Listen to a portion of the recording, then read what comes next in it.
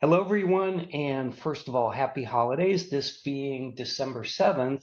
Hard to believe, Annie, that Christmas and New Year's are right around the corner, isn't it? Yes, I cannot believe it. I know, and I'm shopping on Amazon and getting ready to sign out all my Christmas cards and all those things that all of us do. But Annie, today's conversation is going to be interesting because in addition to all those personal things that we're all doing, thinking about the holiday glazed ham or the turkey or lasagna in my case, we might be getting ready for Christmas dinner and thinking about what we're going to do on New Year's Eve to celebrate the dawn of 2023. I'm also a small business owner, and so many of our listeners are also small and medium-sized business owners, and there's just a lot of things going on in today's business climate that weren't concerns we had to worry about quite so much in the past. So I imagine that there's a lot of the audience out there that's kind of thinking about things, maybe worrying about some things. And I thought in today's session, you being a MBA and a CPA and a certified Kingdom advisor, you having decades of experience in, accounting and tax planning and financial planning and strategies. Maybe we'll just pick your brain on the things that a small business owner like myself and the others listening should be thinking about and maybe shouldn't be worrying about. How does that sound?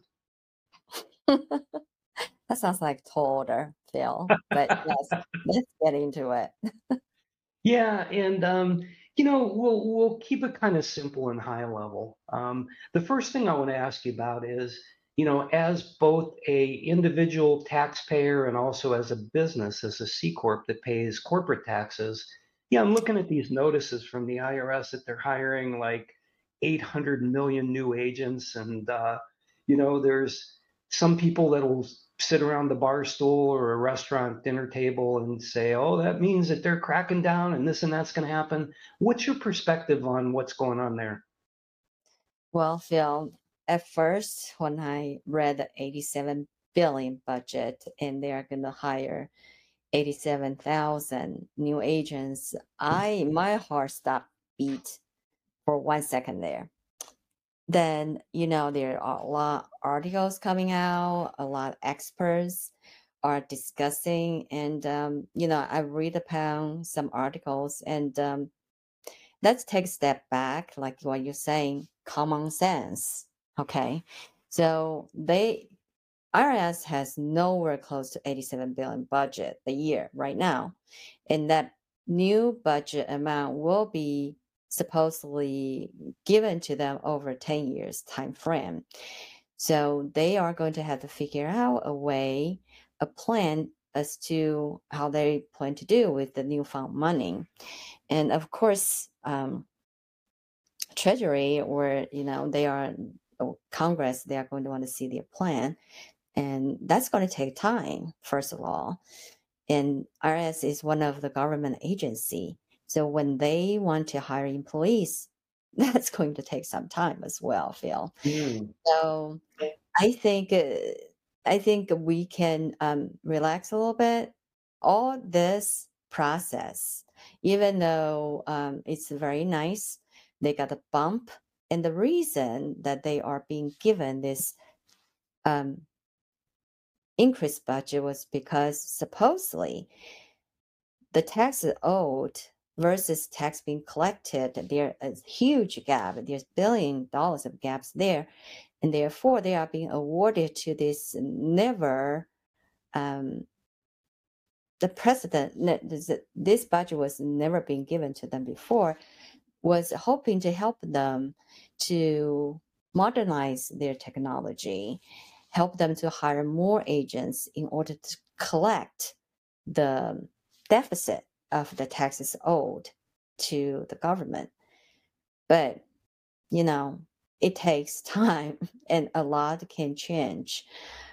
Depends on which party is in charge, who is going to be the commander in chief and all that. So if we think about that, actually, we probably can breathe a little bit better because they are not going to get this money overnight.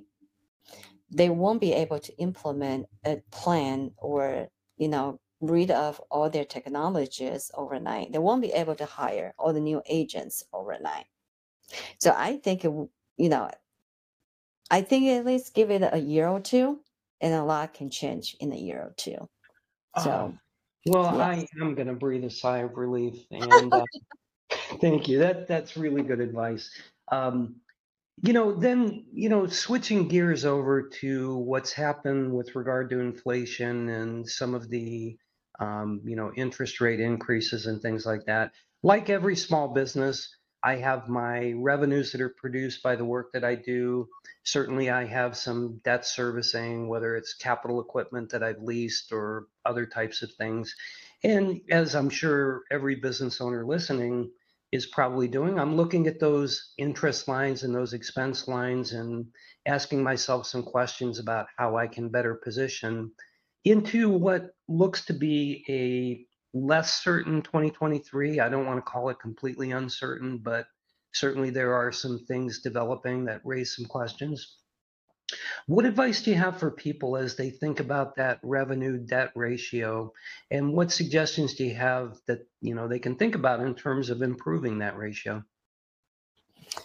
Well, Bill, it's a very good question because of my belief, and religiously, and how I was brought up. I am not a very big like using other people's money type of professional. But over the years, I realized I came to a realization that there is a time and a place that we should use other people's money in order to grow and expand. I applaud the small business owners that they have the courage to pursue their passion and even have the courage to take up a loan and in order to pay the employees, buy the equipment that they need. But there's going to be a balance, like you were saying, a debt ratio. Well, ideally, I wouldn't encourage my clients to leverage more than 50%. Yes, you can take tax deductions, but cash flow is a key. If you are not able to generate enough income to pay for the interest expenses, it's going to jeopardize your business operation. So I will not recommend that. So I think first step is to look at your cash flow because your profit and loss statements might not be in line with your cash flow. For example, I sell a car to Phil for $50,000 and Phil has not paid me yet. So on profit and loss statement, it looks like I'm making 20,000, but on the cash flow, I don't have that cash because Phil has not paid me yet. But I need to pay my employees. As a business owner, if you have employees, you are not only responsible for support your own family, you are also have the responsibility to your employees. In turn, they have to take care of their family. So that's just my thought as a business owner myself, that I feel responsible for my family and also the people that I work with, their family as well. So for the debt income ratio, I wouldn't just look at the ratio. I highly recommend let's look at them along with your cash flow situation. And those are excellent suggestions, Annie. And like so many things, sometimes those are the big, hairy, ugly monsters that hide under our bed at night. And we're afraid to shine a light under that bed and really see what that monster looks like. But the reality is, the longer you avoid paying attention to those things, the more risk you incur. So as they're looking at that cash flow, I think you've given some good suggestions about how to evaluate that. And how do you improve that scenario? Are there strategies that businesses can use to, let's say I did owe you 50,000 on a car and I hadn't paid you yet. is it more advantageous for you to come back to me and say, listen, if you can accelerate your payments, I'm willing to look at a 2.5% reduction or a 5% reduction based on short pay, knowing that there's a debt service to that? Does that kind of thing make sense for a business to think about? Yes, and then we call that, sales term or invoice term. So for a business owner, before they start the business, they really should just do what you just suggested. They can tell their customer, if you pay me within 30 days, you can get 2.5% discount off the sales price. But if you exceed 90 days, you didn't pay me, you are going to have to incur the interest payment of 2.5%. So I think you don't want to just EOA one. You can't just only tailor to your customers' needs. You got to consider how to run your business more efficiently and in a more profit manner. So you want to encourage your customers to pay you as soon as possible, but you also want to deter them from paying you late. So you want to set up those terms from the beginning. And once you have the history, the business started for running for 1-2 years, you have your customer base, you kind of know how they pay, then you segregate them into ABC customers, that kind of things.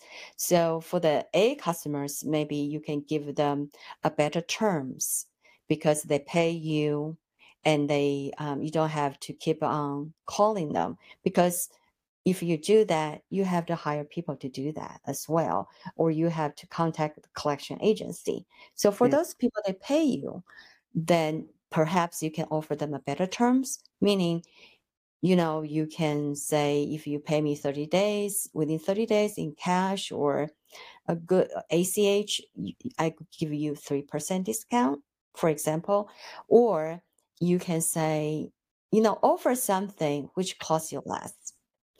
For example, if you pay me within 30 days, every time you come over, we wash your car for free.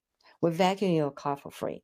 So if you you treat your people nice, you treat your customer nice, and you offer like a lunch for them to have a coffee snacks, which it really costs you very little, but you build up the relationship, and then you're giving them convenience and a clean environment to have the car cleaned.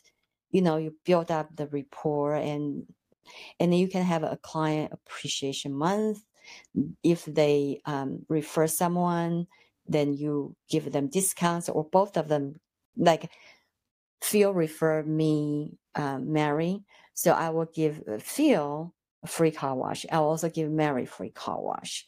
I'll give Phil 3% off of the new car sales price. I'll offer the same for Mary, so that it's not like you are selling your friends, so to speak. Mhm. And so, there's a lot of things you can think once you started out, when you first started, and versus every year, ideally, if you can look at your business operations at least, and then to see what you can do differently. I think that'll be good. And it will be fun as well, you know? Very interesting. And, Annie, the final question I have for you, and this is one that you may take a moment or two to think about.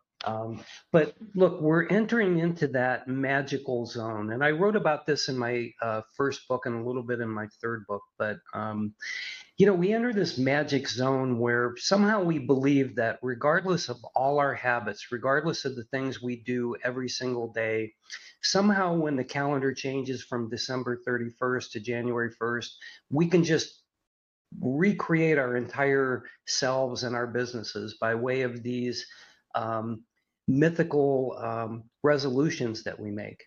But what we know to be true is that if you set a resolution and you really want to achieve that resolution, you need to create something actionable, realistic, something that can integrate into your day-to-day habits such that, it's something that you do, not something you aspire to do. And When you think about a business entering into 2023, if you could think about the 1 to 3 important resolutions a business might commit themselves to make going into next year that would be most important, what would you think that 1 to 3 item list might look like? Well, um, I think every business industry is a little bit different, but we all need sales. We all have expenses.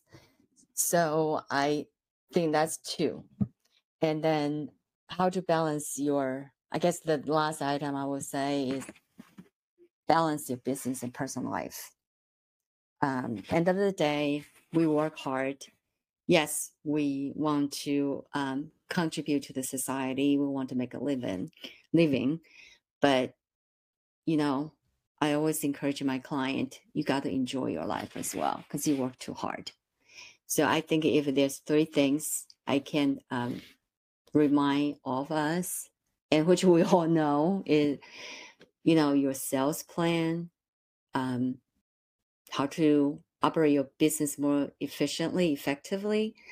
That will be looking at the expenses that you incurred or going to incur because you need to improve your business and how to improve and what to improve.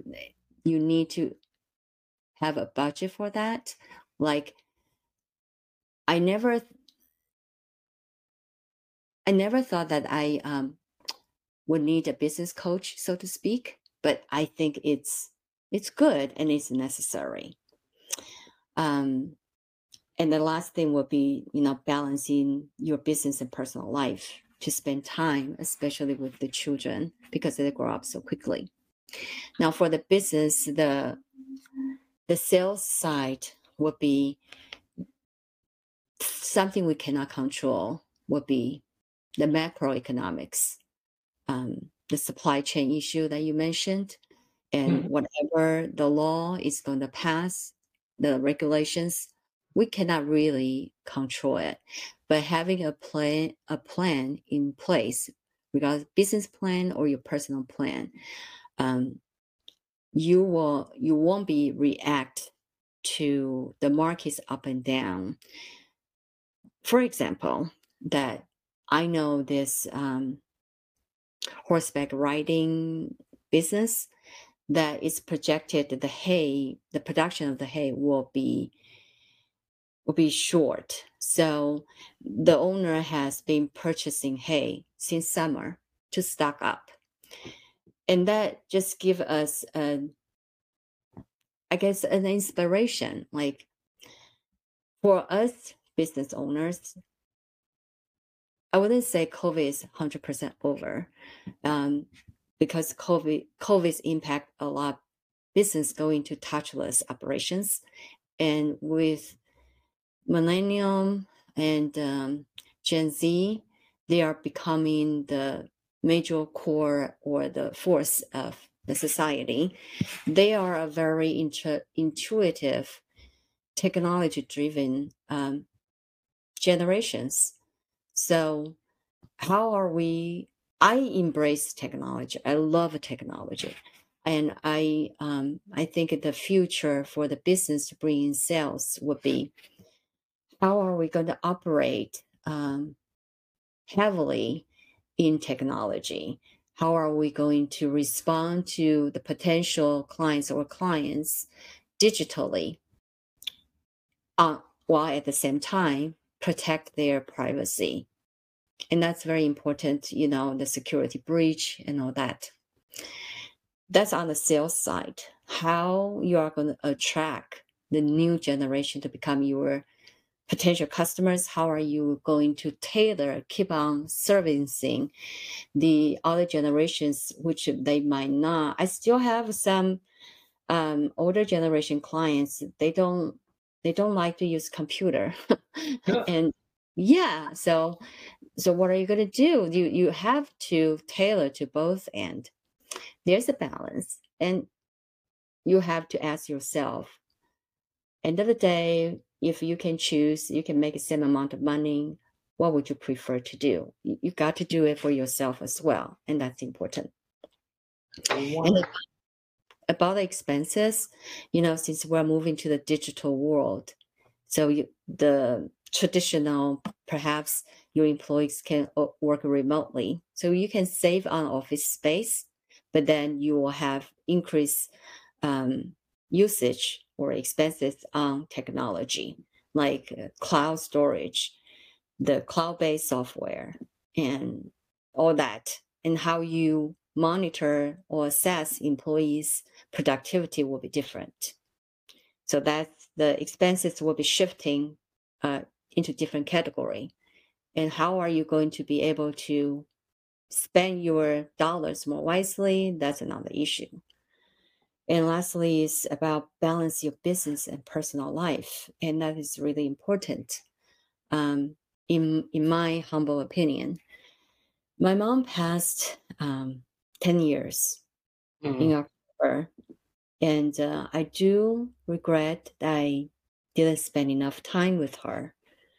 Um, so I feel though, you, we all think that that day is not going to come, that they are always going to be there. But, you know, just one day, a phone call, that just changes everything. So you never know. And plus, we went through 9/11. Um, it's never too late to tell your children, your family, about how you feel about them, and really just focus on your time with them. Like, I'm bad, I'm guilty, myself. So I have to really set up the time after 7 p.m. or after 5 p.m. that I will focus on my daughter. When I talk to her, I will not think about what I'm going to say to the next meeting. And I feel I enjoy my time with my daughter better. And I feel like I gain some sanity back as well, Mhm. And that costs me nothing to do. Well, I think that that is beautiful advice. And if you are attending to those important things throughout the workday that you should be, then you can really unplug from that. And work-life balance matters. There's a lot of studies out on workplace stress and all the things that can occur as a result of that. So, Annie, that's very sage advice. And for those of you listening today, I hope you will take this into the new year. I hope you'll consider at least one thing that we've talked about, if not all the things that we've talked about, and put them into play and see how they help you because we know that they will. So, Annie, thank you. Very engaging conversation, very insightful, and my goodness, getting ready for the holidays together. Phil, thank you so much.